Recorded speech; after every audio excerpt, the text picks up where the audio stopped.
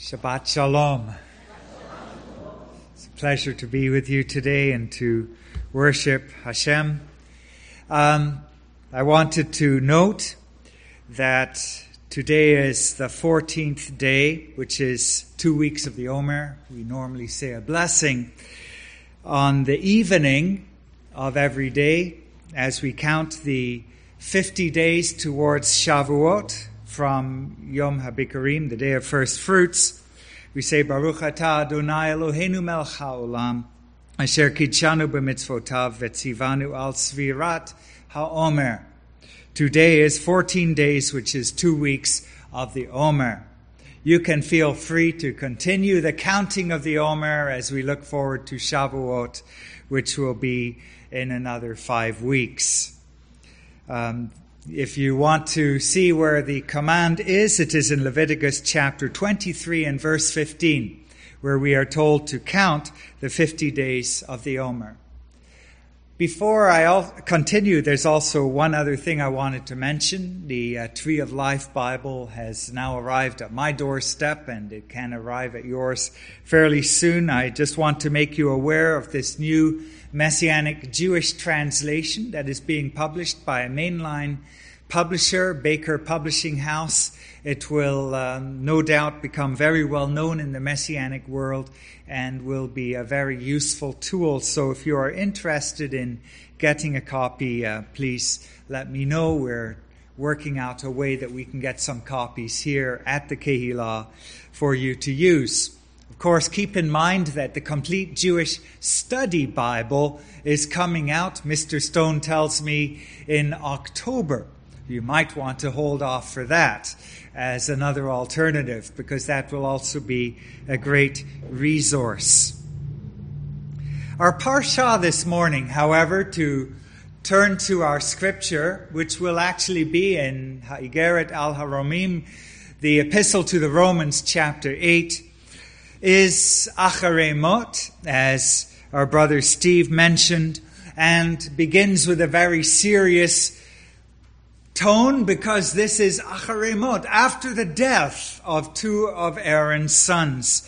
And it introduces the topic of purity. It introduces the topic of righteousness for those who are following Hashem, those who are serving the Lord. And when we come to the Haftarah, we see the same theme in the book of Ezekiel, and we see somewhat of the same theme as we get to the book of Romans, where Rav Shaul is addressing the Kehillah in the city of Rome.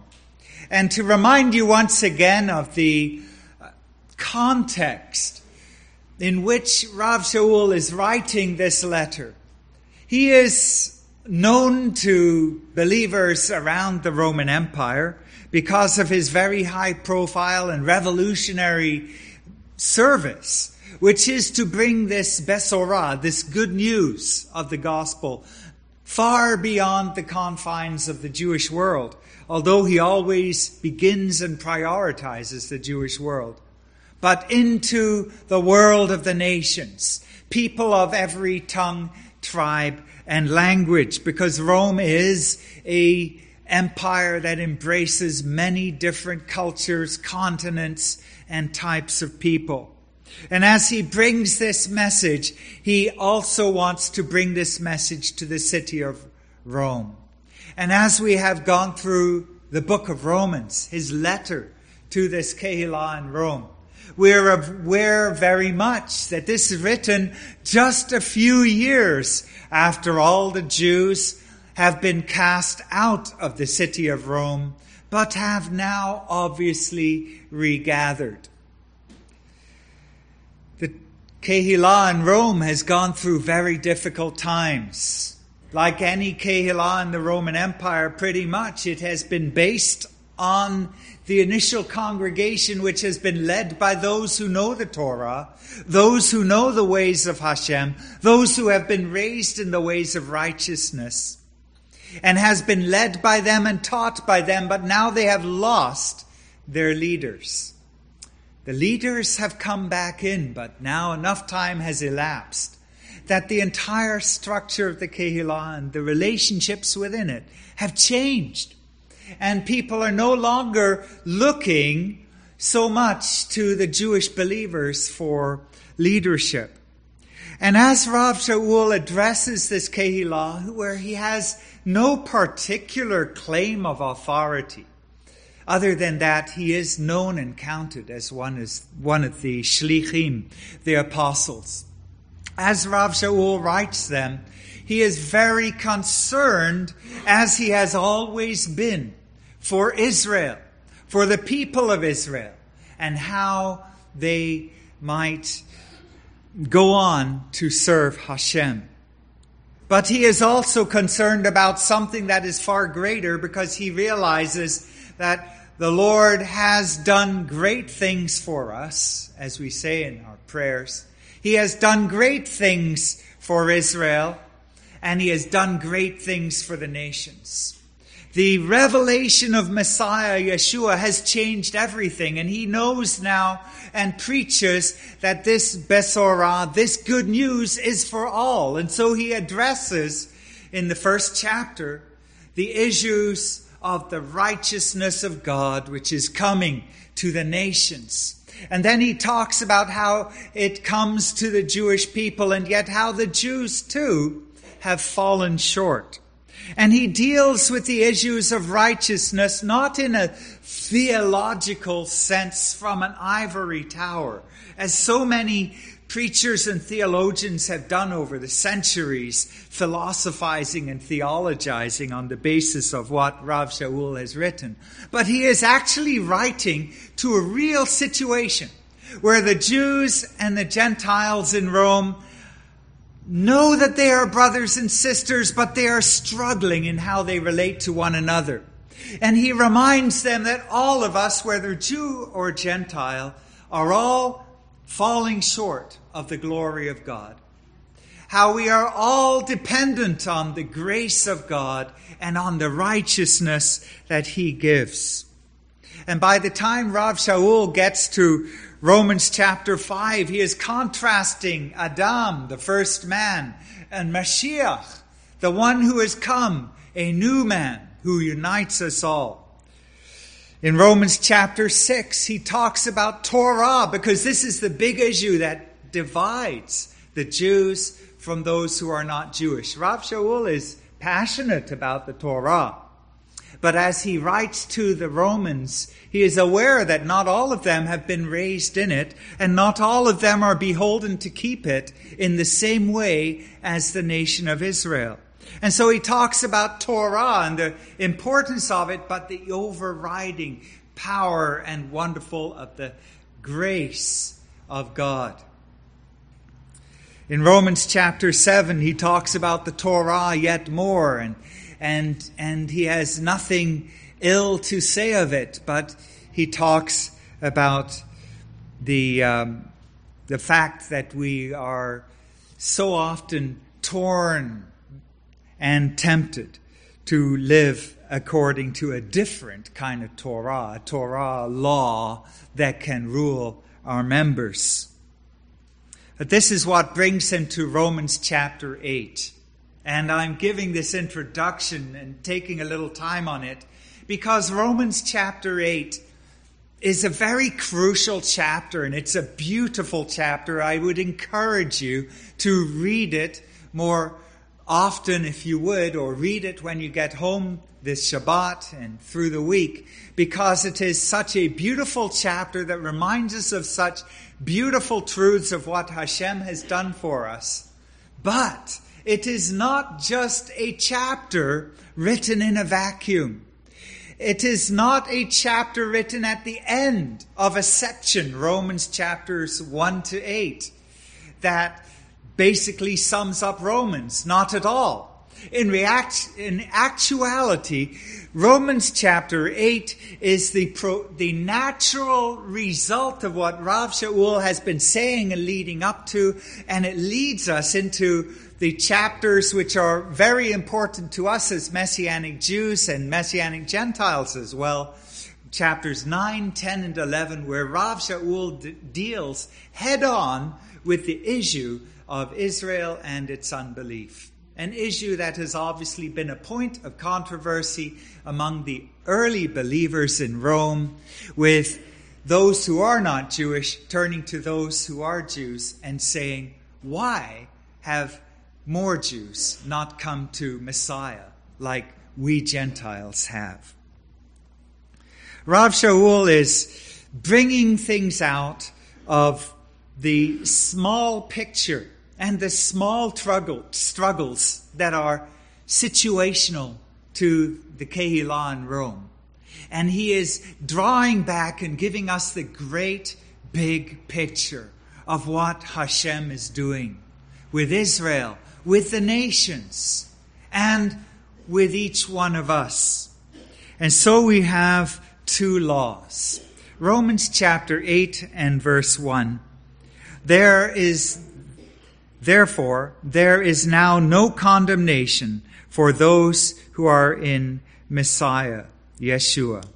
For the law of the Spirit of life in Messiah, Yeshua, has set you free from the law of sin and death. For what was impossible for the Torah, since it was weakened on account of the flesh, God has done, sending his own Son in the likeness of sinful flesh, and as a sin offering, he condemned sin in the flesh, so that the requirement of the Torah might be fulfilled in us, who do not walk according to the flesh, but according to the Ruach. For those who live according to the flesh set their minds on the things of the flesh, but those who live according to the Ruach set their minds on the things of the Ruach. For the mindset of the flesh is death, but the mindset of the Ruach, the Spirit, is life and shalom, peace. For the mindset of the flesh is hostile toward God, for it does not submit itself to the law of God, for it cannot. So those who are in the flesh cannot please God. This is the natural result of Romans chapter 7, where Rav Shaul has talked about our natural desire to do things that are not according to Torah, things that are not pleasing to God. And how almost inevitably it seems, or inevitably, we find ourselves unable to follow Hashem. The Greek word there is sarx. It's maybe somewhat of a comparable word, but not quite, to the Hebrew word nefesh, which is soul or body, which is the entire person. If we live according to ourselves, we will find that we do not live according to the will of God. There is a need to live by an entirely different principle.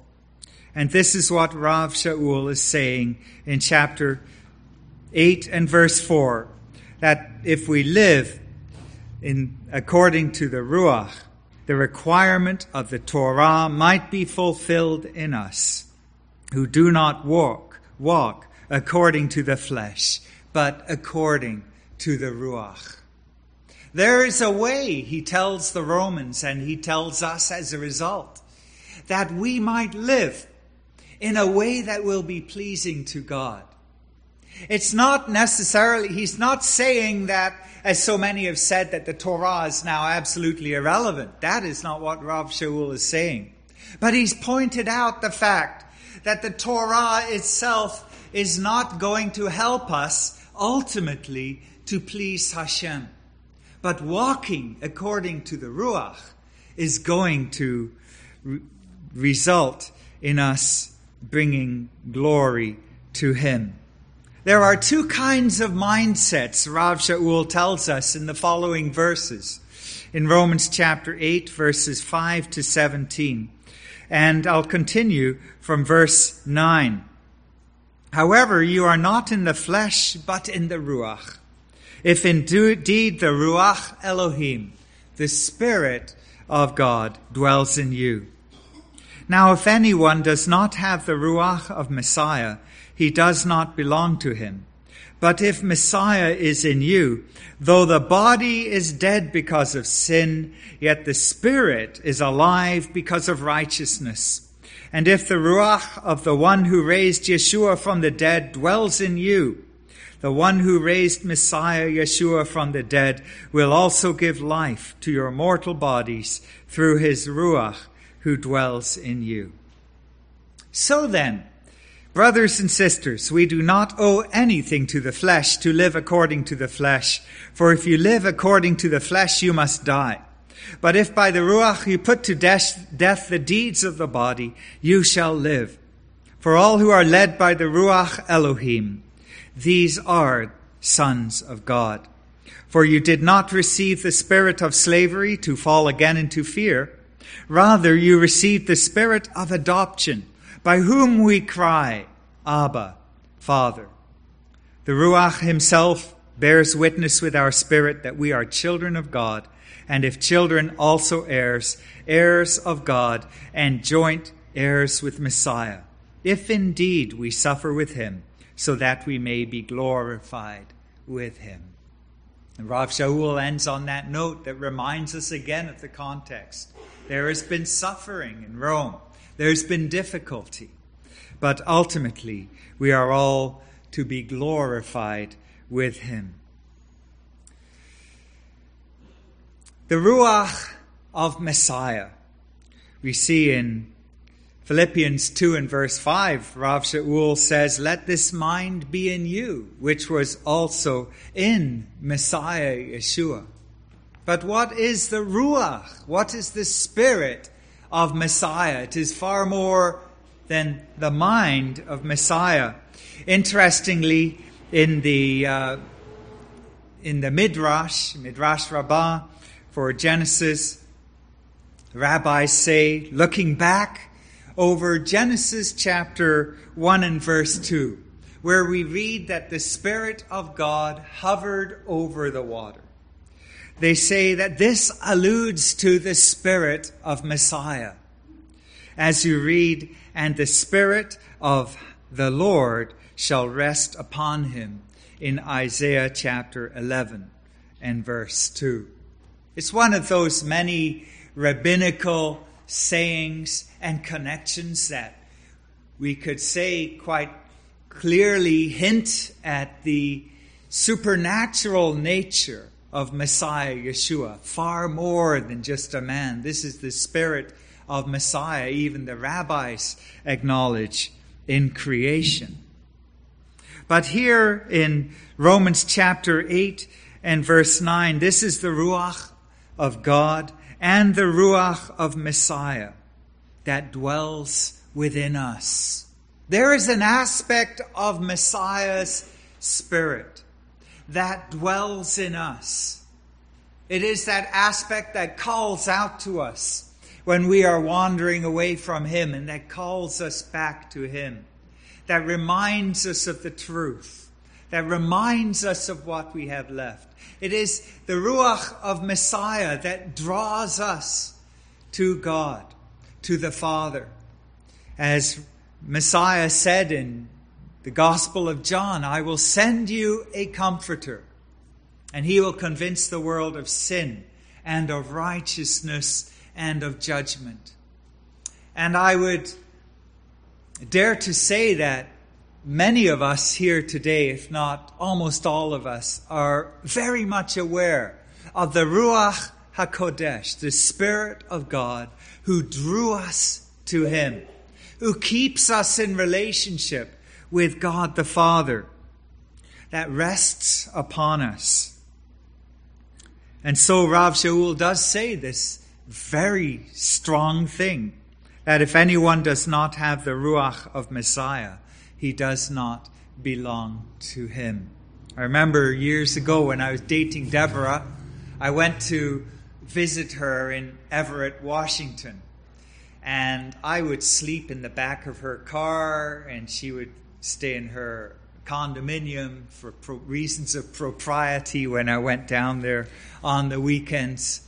But one weekend I arrived down there in my old Volvo and walked up to the door, and there were some Mormon missionaries coming right after me, and I had the flowers for Deborah and all the rest.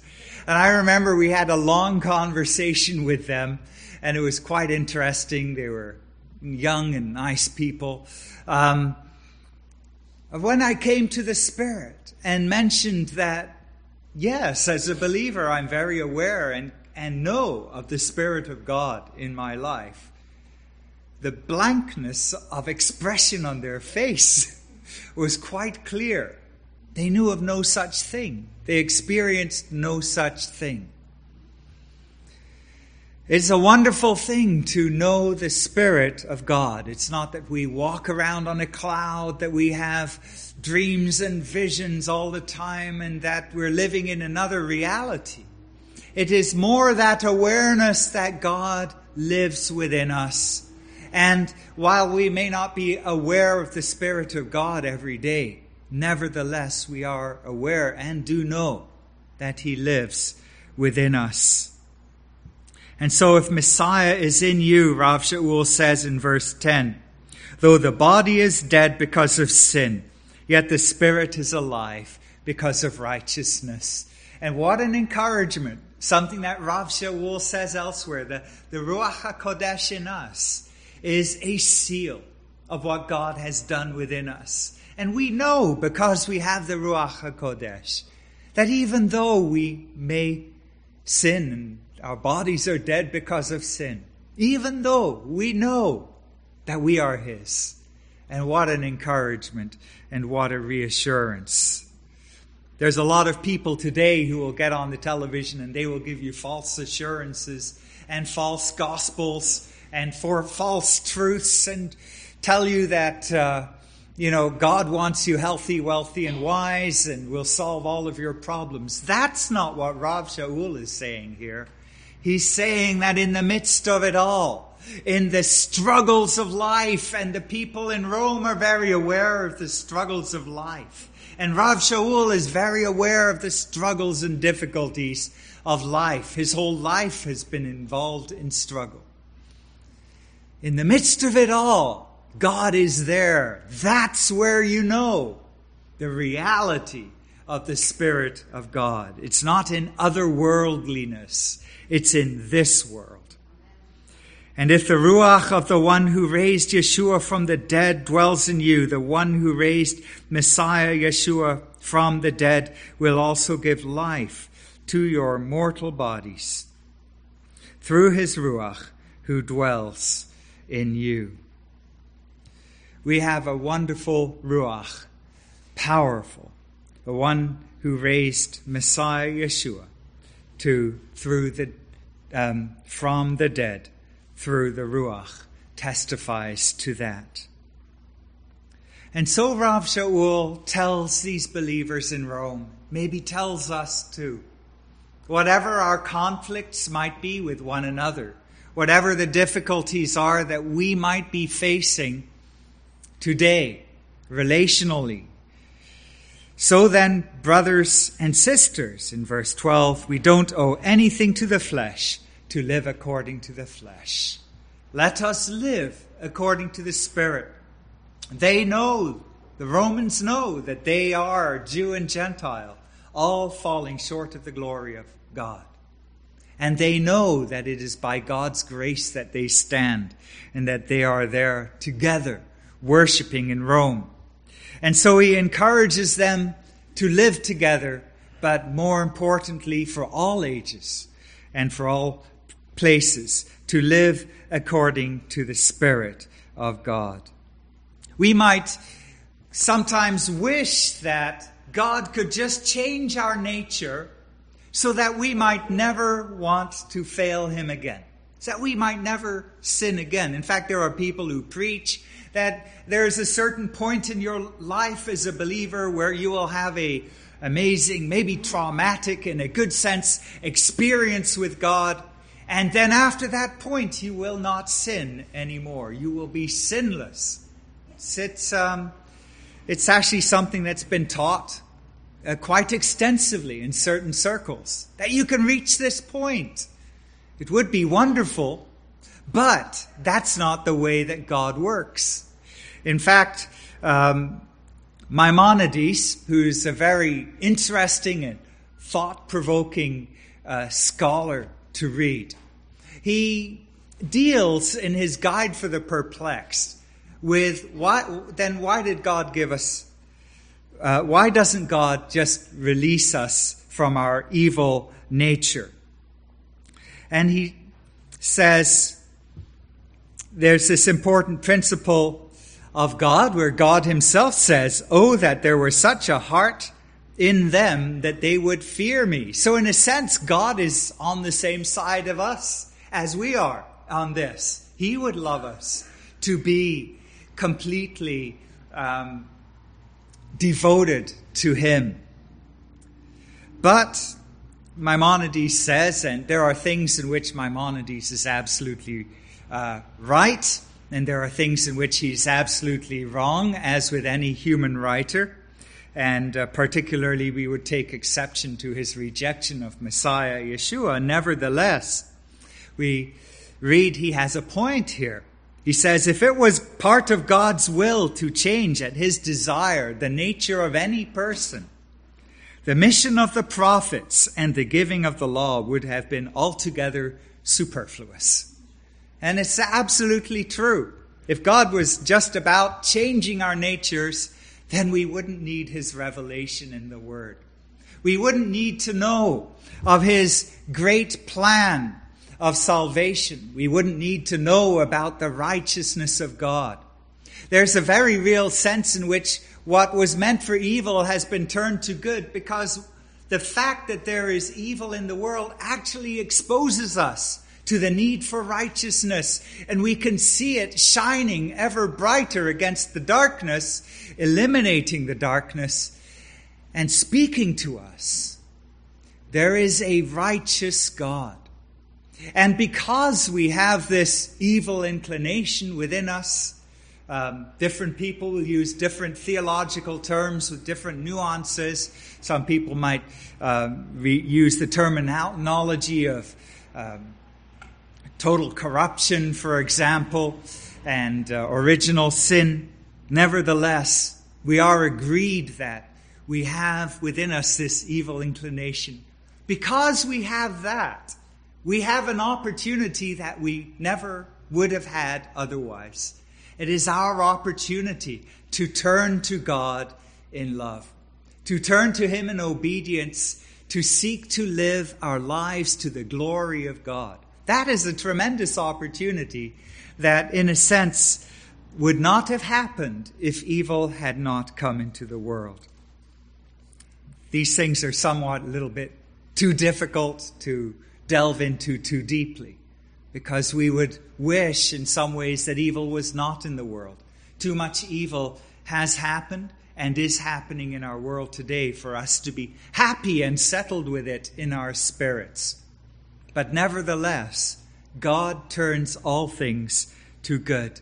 And this is what Rav Shaul begins to unfold to the Romans in their difficult situation in the following verses, starting with verse 18. There is a hope, an incomparable hope for all creation and for all of those who are redeemed. Starting verse 18, I consider the sufferings of this present time not worthy to be compared with the coming glory to be revealed to us. For the creation eagerly awaits the revelation of the sons of God. For the creation was subjected to futility, not willingly, but because of the one who subjected it, in hope that the creation itself also will be set free from bondage to decay into the glorious freedom of the children of God. For we know that the whole creation groans together and suffers birth pains until now. There is a great plan of salvation. And this touches on another issue that I think, especially as Messianic believers, we need to get our arms around. The salvation of God is not something just for us. It is not just for each individual who puts his faith in God. But there is another sense of salvation that encompasses all of Israel. That day is still to come. Rav Shaul will talk about it in Romans chapter 9 to 11. But the day is coming when the Goel, the Redeemer, will sit on King David's throne in Jerusalem, and Israel will be redeemed. God's salvation, his redemption, is bigger than we might have thought. And in fact, Rav Shaul goes beyond that. And he actually says all of creation, this story of salvation is great and huge. And so sometimes we might wonder why when you share, or when we shared the good news with a Jewish person, and we talk about individual faith in Messiah and individual redemption, somehow the message doesn't quite get through. And part of the answer is that Jewish people are very aware of the bigger picture, the healing of Israel and righteousness for Israel, justification for Israel coming to pass, blessing for the entire world. A large percentage of the Jewish people who have given up ever hoping that Messiah would come again are nevertheless devoted to what is called Tikkun Olam, the healing of not just the world, but creation. It's a very important thing in Jewish thinking, and more important, it seems, as time goes on. It's no surprise that Jewish people are some of the greatest philanthropists in terms of giving and percentage of income of any people in the world. There is this understanding of redemption for the entire universe, ultimately. And so, we look forward to this redemption. There is hope for creation. And Rav Shaul knows that God's plan is great. It is great for the world. And it is also great for us. And so in verse 23, it's not only creation, but even ourselves. So he's inverted it. We always talk about salvation for ourselves first, and then the world. Rav Shaul has inverted it in this chapter. Now he turns from creation to ourselves, who have the first fruits of the Ruach, and we groan inwardly as we eagerly wait for adoption, the redemption of our body. For in hope, verse 24, we were saved. But hope that is seen is not hope, for who hopes for what he sees? But if we hope for what we do not see, then we eagerly wait for it with perseverance. We have had an adoption. We have had the promise of the redemption of our bodies. And some among us, our bodies are failing as we get older. I didn't realize I had knees until about 5 years ago, and all of a sudden I could feel them. Some of us are scheduled for surgery. Probably nowadays, maybe even a majority of us are on one medication or another. We are suffering in our bodies, and yet we know that our body will be redeemed. We know that there is a hope. Of course, this verse here in Romans chapter 8 and verse 24 is very reminiscent of Hebrews chapter 11 and verse 1, which describes and defines what hope is. It's evidence of things that are unseen. We know something is there because of the hope of those who hope in it. Because we see it, Rav Shaul says in verse 24. Or rather, because we do not see it. For if we hope for what we do not see, then we eagerly await for it with perseverance. This is an assured hope that we are waiting for. It's evident to us because of the Ruach HaKodesh who lives within us. And so as we draw to the latter verses of Romans chapter 8, starting at verse 26, we see the role of the Ruach. The Ruach helps in our weakness, for we do not know how to pray as we should. I think many of us have experienced that. The Ruach himself intercedes for us with groans too deep for words. We don't have to get our words right. Sometimes we don't even have to know what to say. I think some of you may remember a book that came out called The Prayer of Jabez, or Jabez as people used to say it, The Prayer of Jabez. And it basically the idea, if you pray this prayer every day, the Lord will expand your tents. He will give you what you ask for and what you desire. As if there is something miraculous in the specific words of a specific prayer. Romans chapter 8 says, you don't need to have the exact right words. Thank goodness we have the Spirit who intercedes for us, who makes up for our lack. We don't need to be great theologians, and I think great theologians probably get theology about as wrong as the average person in any congregation. They just have fancier reasons for why they or we are wrong. We don't have to have all the theology. The Ruach intercedes for us with groans too deep for words. And that too is reassuring. The Ruach, if he groans like that, cares. There is compassion there. There is empathy in those words when the Ruach groans for us. And he who searches the hearts knows the mind of the Ruach, because he intercedes for the Kedoshim, the sanctified ones, the saints, according to the will of God. We are greatly blessed to have the Ruach HaKodesh, and Rav Shaul points us towards him and encourages us.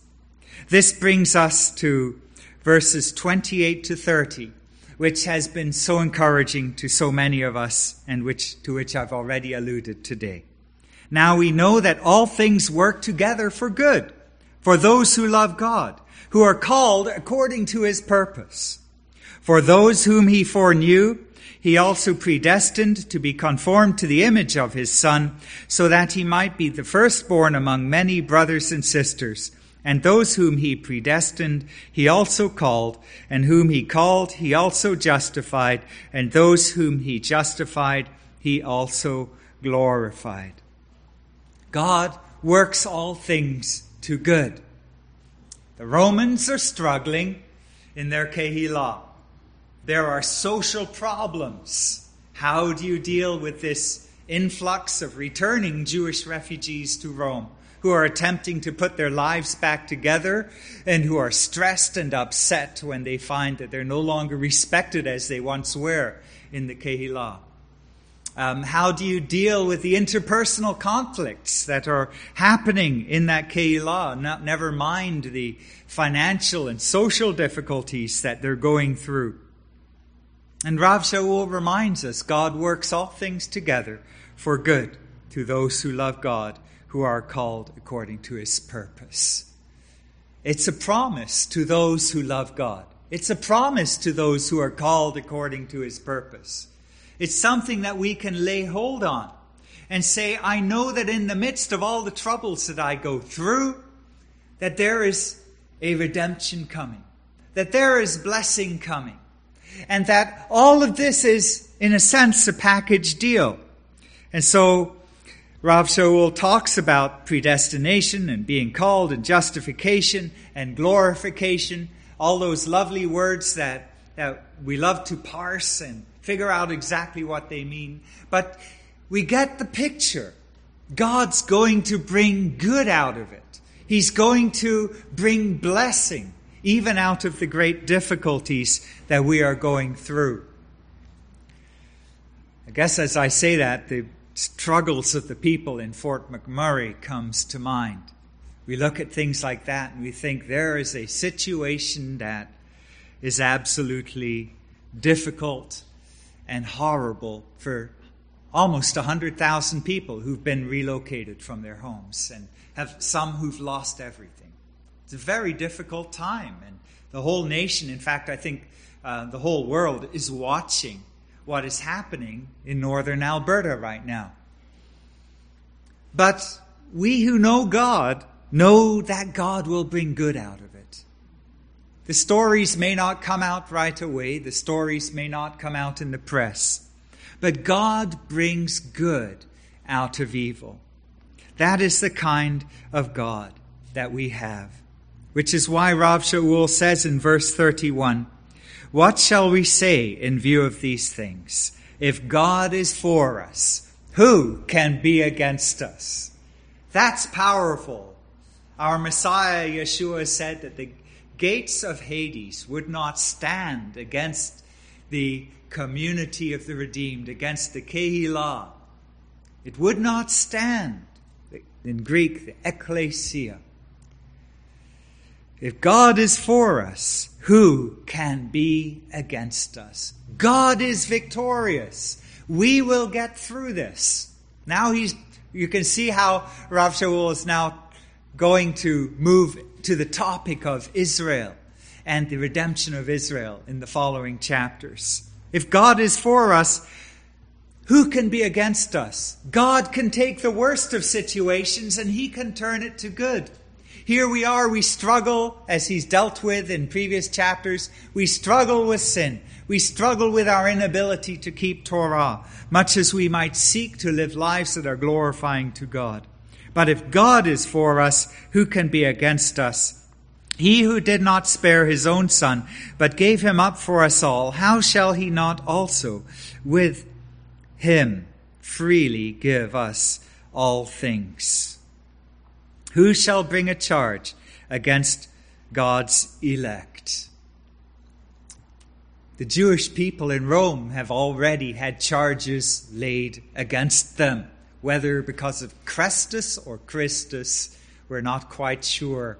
Nevertheless, the Jews had been cast out of Rome. They've had charges laid against them.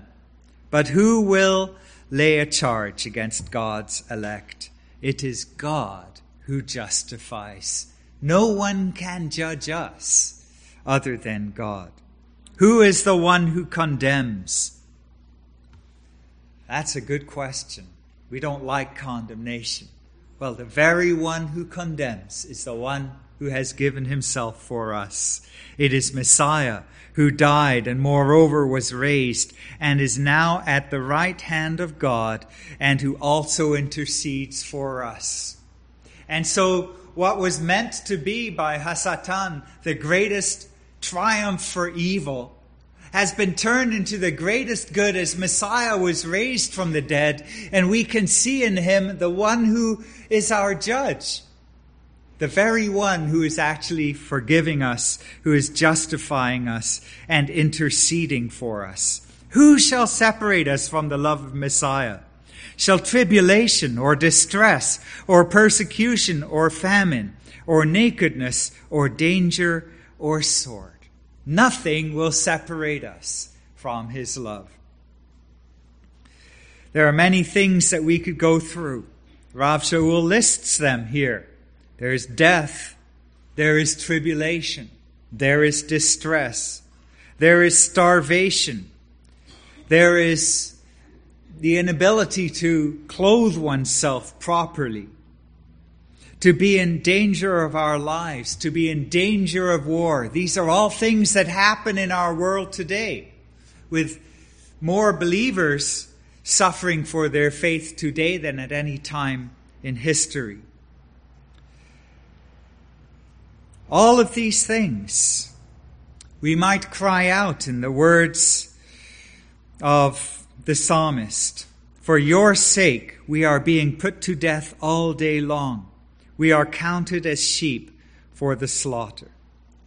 But in all these things we are more than conquerors through Him who loved us. We have a great hope. It's a great truth that Paul brings to us as he speaks. Rav Shaul, the great writer. and the great Shliach. We are more than conquerors through him that loved us. The secret is not great. This isn't a triumphalist kind of message from Rav Shaul.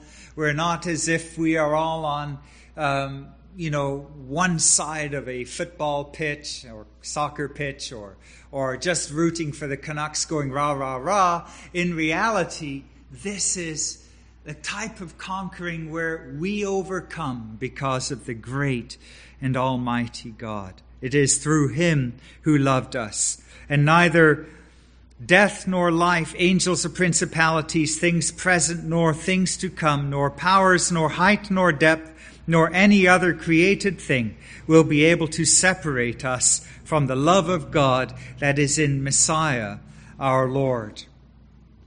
All these things may have come upon us, and all of us have suffered various difficulties in our lives, and it's inevitable that we will suffer more and greater difficulties as time goes on. But in the midst of it, there is the love of God displayed to us in Messiah Yeshua. It's that love of God displayed through Messiah Yeshua that gives us such a passion to introduce Messiah Yeshua to our Jewish world and to the whole world as well. It's that love of Messiah Yeshua that makes heavenly places in Eastern India for people like Stuart to document and minister in. It is that love of Messiah that transforms the world.